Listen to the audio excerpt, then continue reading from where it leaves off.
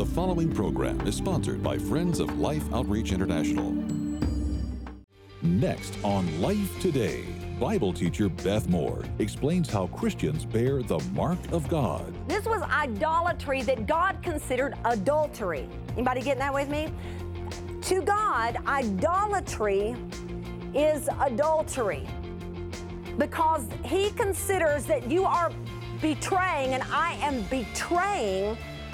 We do not have fidelity toward our one and only that we've been called to.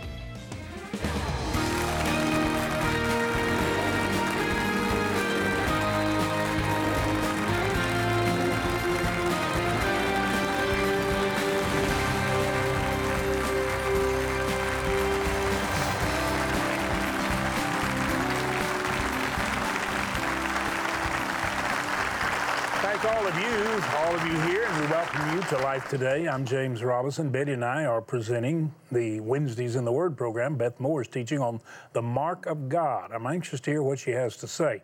And I do want to remind all of you, if you're not going to the stream, not now, but the stream daily, go there. You're going to get voices of wisdom from great diversity, where there's holy friction, and where we're pointing to the ultimate goal of foundational truth and principles that transform hearts and minds and give us individually, collectively, and nationally a secure future and a great hope. We've been left here as witnesses for Christ to make a kingdom imprint and a kingdom impact. That's what we're going to do together. And Beth Moore helps, and Wednesdays in the Word helps. Would you welcome Beth Moore? Here she is, the mark of God.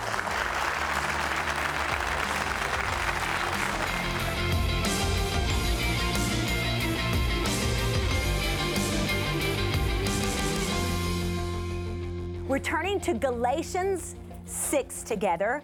Galatians chapter 6, to the closing portion of Paul's letter to the Galatians. I love the Apostle Paul so much. To me, he is sort of the New Testament David of the Old Testament.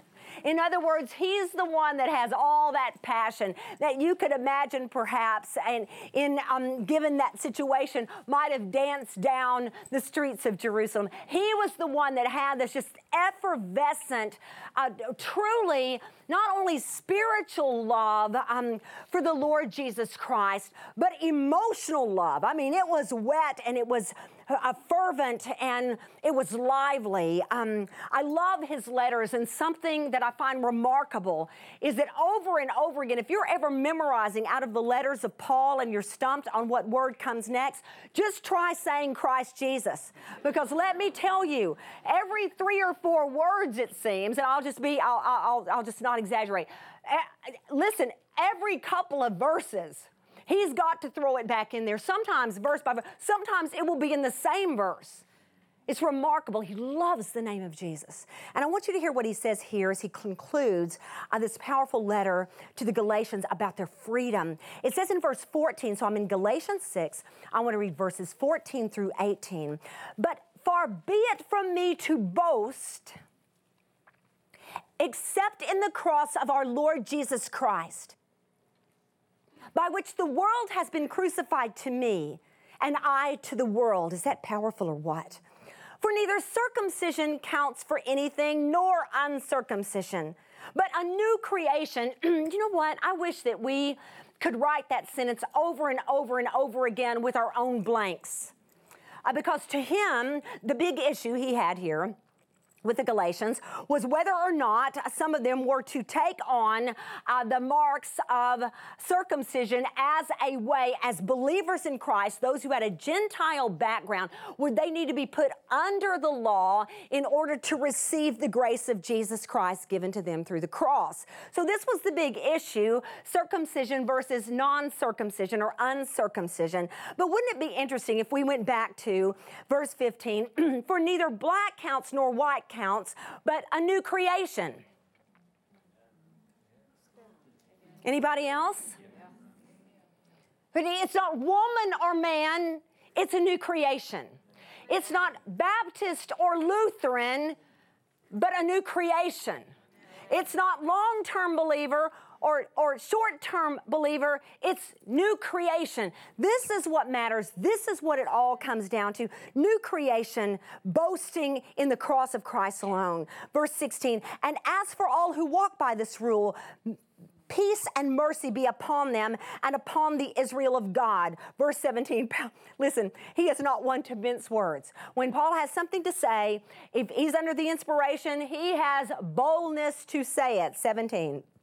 From now on, let no one cause me trouble, for I bear on my body the marks of Jesus. The grace of our Lord Jesus Christ be with your spirit, brothers. Amen. You know what he's saying right there? Get off me. Because you know what? I bear the marks of Jesus.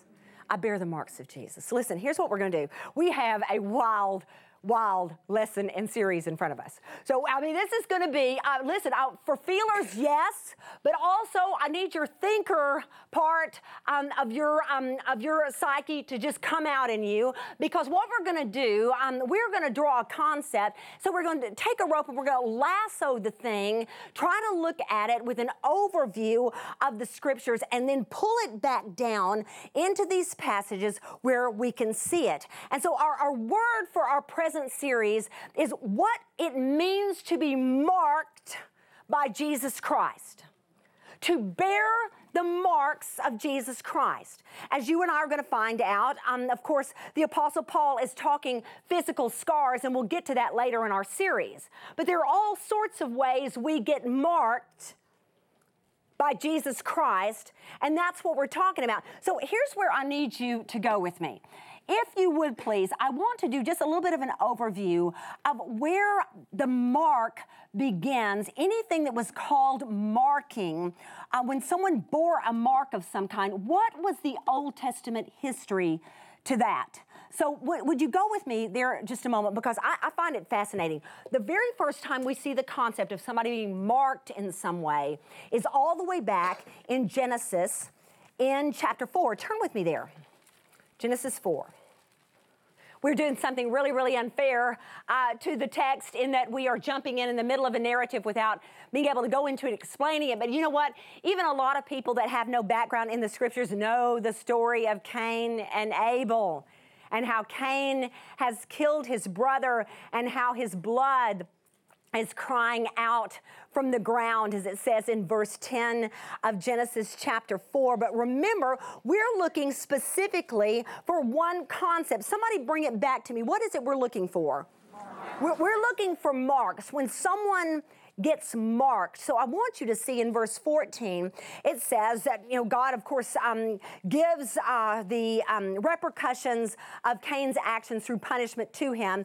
And Cain responds to him, you have given me a punishment that is greater than I can bear. 14, behold, you have driven me today from the ground, away from the ground, and from your face I shall be hidden. I shall be a fugitive and a wanderer on the earth, and whoever finds me will kill me. And then the Lord said to him, so interesting, not so. If anyone kills Cain, vengeance shall be taken on him sevenfold.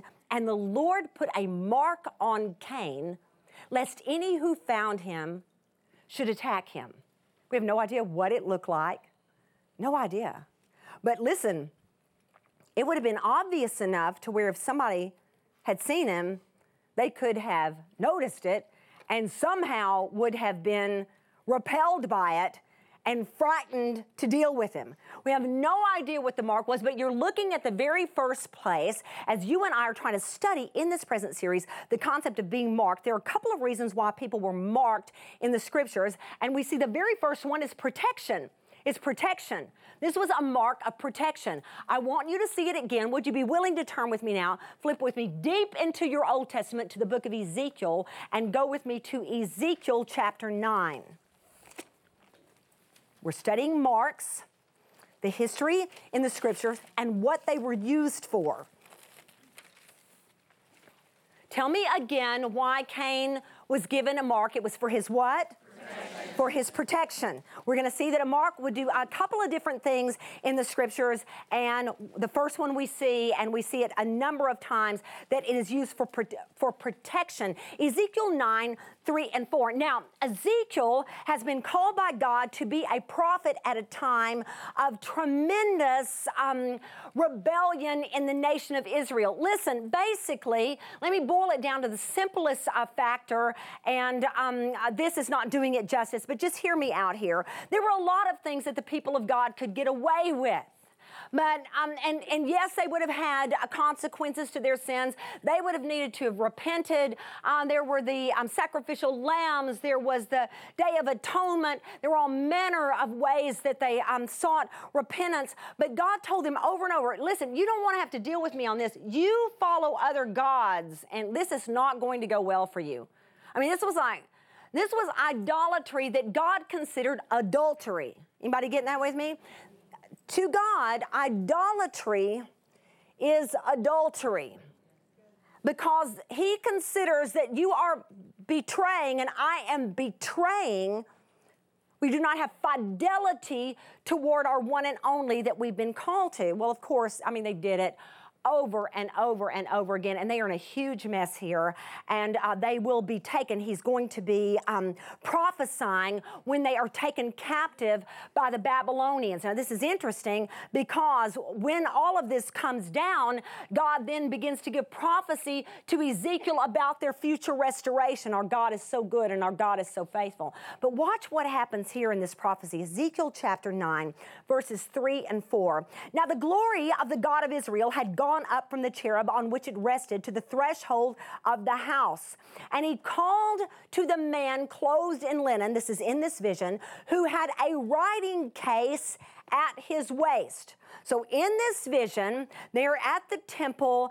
He sees the cherub resting on the threshold of the house. He calls to the man clothed in linen. So there's this man in the vision clothed in linen who has a writing case at his waist. So there would have been perhaps a belt around it, and then there would have just been a little cylinder here that would have had a pen in it.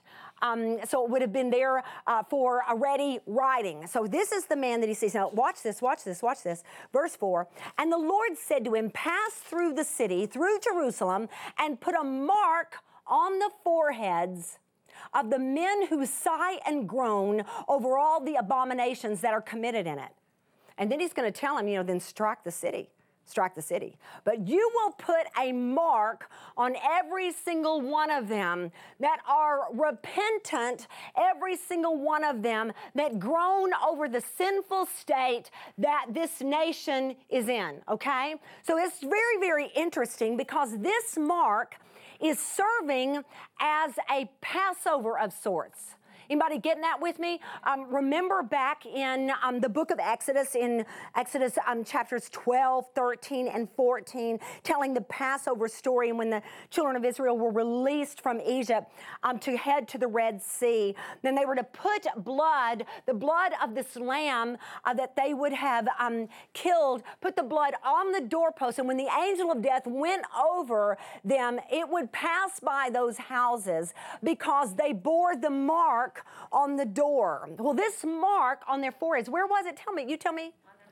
On their foreheads, this mark on their foreheads, this man in linen. So in this vision, here's what he's doing. Got his pen out.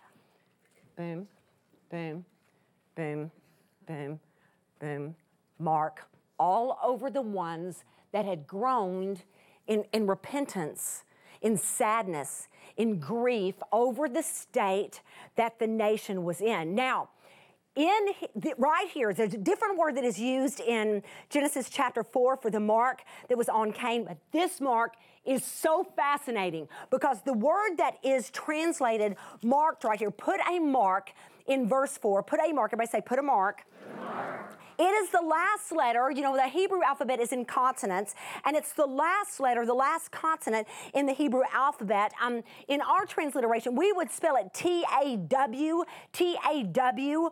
So if you saw that in Hebrew, if you saw it in an English transliteration of the Hebrew, you would see the words T-A-W, but we would say it Tav. Everybody say it with a V, Tav. Say it again, Tav. Tav. So a Tav is made in most ancient scripts as an X. So a moment ago, I didn't mean to give that away so quickly, but when I said he marked all of them, could you see that I was making an X? Because that mark for whatever reason, because it's the way God purposed it to be so in this prophecy and in this vision, they were getting marked with an X right on their forehead. That mark was the Tav, that final letter. He was speaking over them, and they would have an X on their forehead, and then it was to pass over them. Does that make sense to everybody? So how fascinating is that it happens to be an X. Now keep that in mind, and I want you to see this because I don't want to leave you without the hope of what's going to happen next. I want you to see a couple of passages. Ezekiel 10, 1 and 2. Ezekiel 10, 1 and 2. Then I looked, and behold, this is still Ezekiel talking, still seeing his vision given to him by God in this prophecy. On the expanse that was over the heads of the cherubim, there appeared above them something like a sapphire, in appearance like a throne. And he said to the men clothed in linen, go in among the whirling wheels underneath the cherubim, fill your hands with burning coals from between the cherubim, and scatter them over the city. Scatter them over the city. Now, these coals from the altar, have a lot of significance in the Word of God. They do in the tabernacle and in the temple, and they do in that which they were patterned after in the reality of the heavenlies. If you remember anything, if you know about the call of Isaiah, when the cherub literally, when they saw them, God high and lifted up, and all the angels around him crying, holy, holy, holy. And he says, woe to me, for I'm a man of unclean lips, and I live among a people of unclean lips. They took a tongue and got coals from the altar and touched his lips to purify him. This is a picture of hope, because he's filling his hands with the burning coals and he's scattering them across the city. So not only is this prophesying that there is the fire to come, this is prophesying that this place has been scattered with intercession and it will be taken back. Restoration will be coming, that there is a plan of God, and you see it in Ezekiel 11, 17 through 20. Therefore say, thus says the Lord God, I will gather you from the peoples and assemble you out of the countries where you've been scattered. So he says you'll be scattered, but he gives them the promise, you will be regathered. And I will give you the land of Israel, verse 18, and when they come there, they will remove from it all its detestable things and all its abominations. Verse 19, so gorgeous.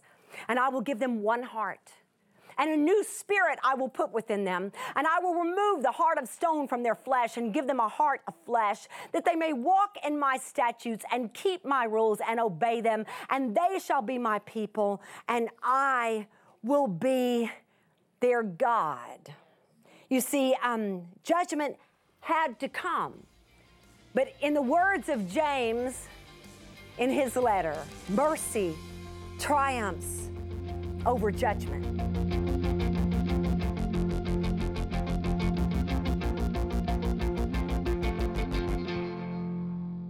God bless you, Beth. You are such an incredible gift, and we want to thank you.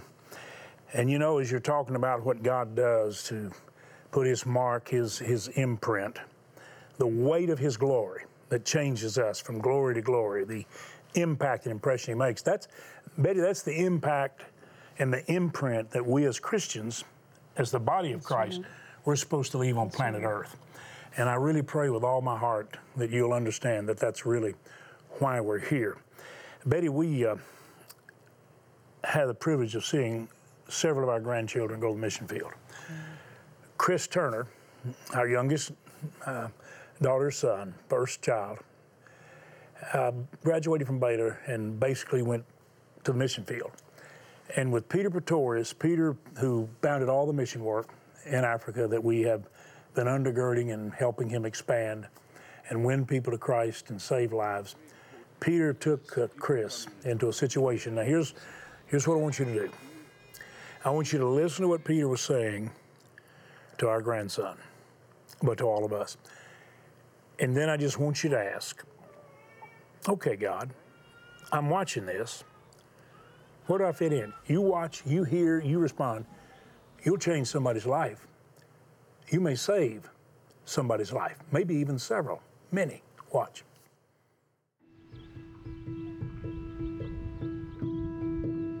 people come in from rural areas. They bring their kids here when their kids are really severely malnourished. Unfortunately, they often bring them very late. But there is help here, and we do save a lot of lives. Unfortunately, we lose some too, because they do bring them in late. And then the other thing is the mothers come here, and the mothers don't have any food.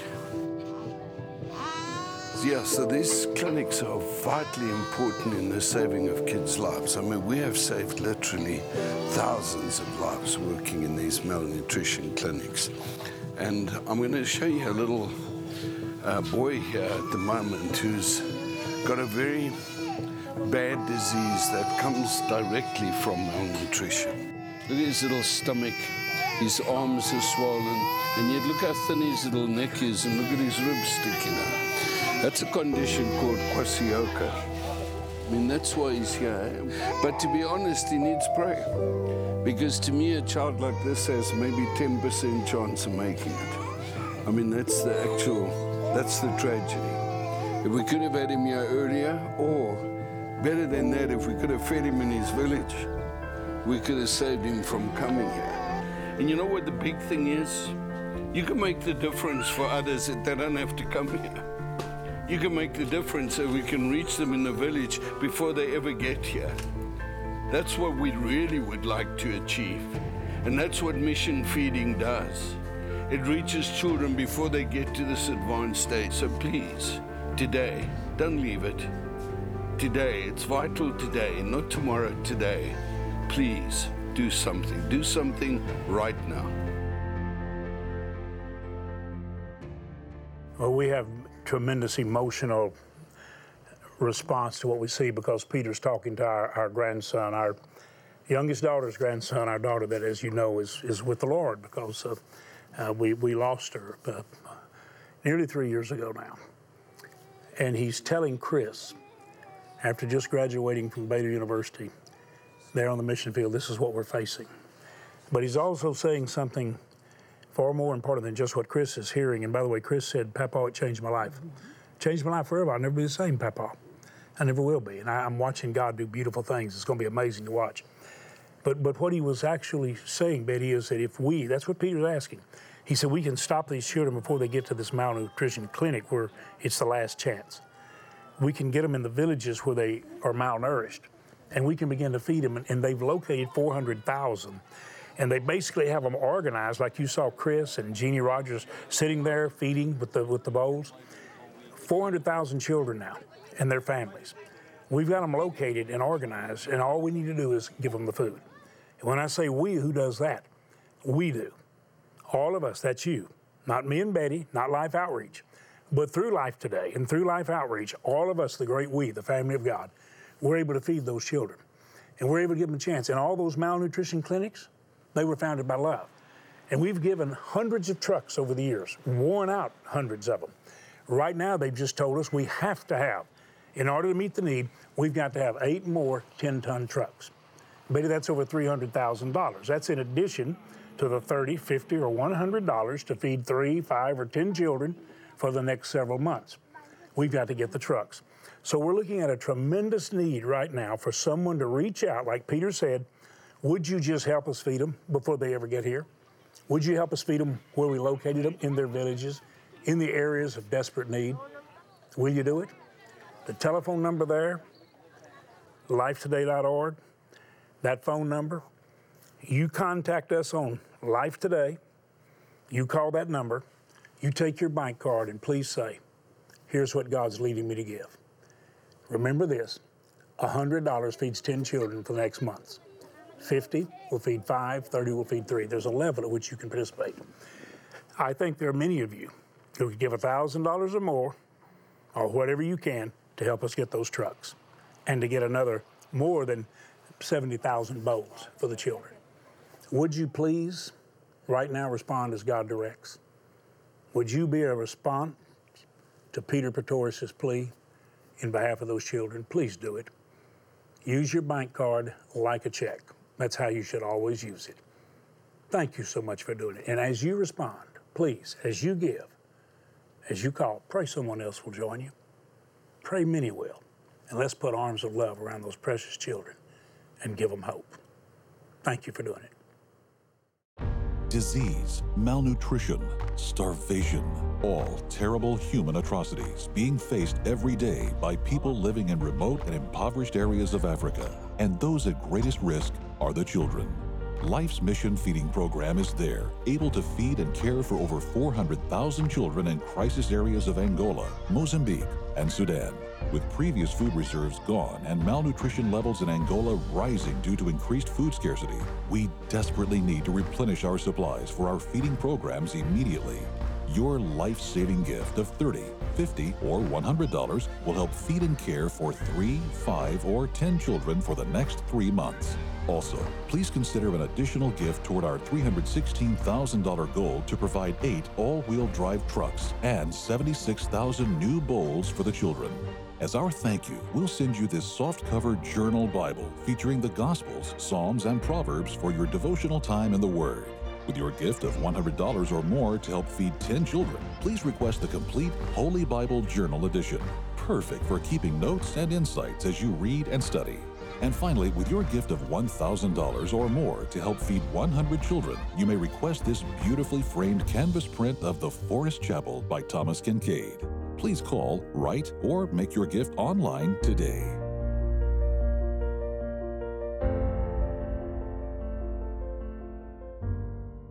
Well, Betty and I say thank you for your prayers. Thank you for your help. By the way, pray. If you respond, others will also. And those trucks, those 10-ton trucks, 8 of them, over $300,000 in the bowls. We need an outpouring of love because we've got the 400,000 children that we've located. Try to keep them out of those places where they're basically the last chance they've got to live, sometimes even another day or two. Thank you for your help. We want to send you the incredible Bible and the journal, and if you'd like to have the Thomas Kincaid Forest Chapel, send you that, just to say thank you, just to say we love you, I want to bless you because you've blessed someone else. Thank you so much. Tell your friends about Wednesdays in the Word. Tell them to listen to Beth next week. Thank all of you for being with us.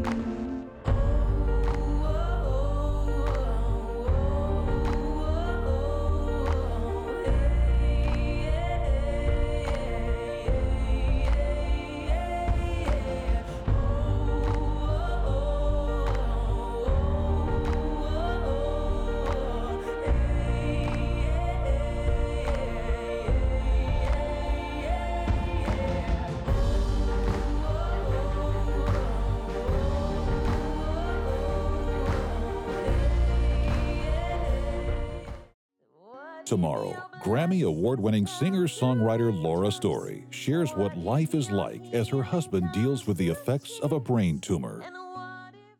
Life Today is made possible by the supporters of Life Outreach International. Your gift will be used exclusively for the exempt purposes of life. The ministry features specific outreaches as examples of the programs it supports and conducts. Gifts are considered to be without restriction as to use unless explicitly stipulated by the donor. The ministry is a member of the ECFA.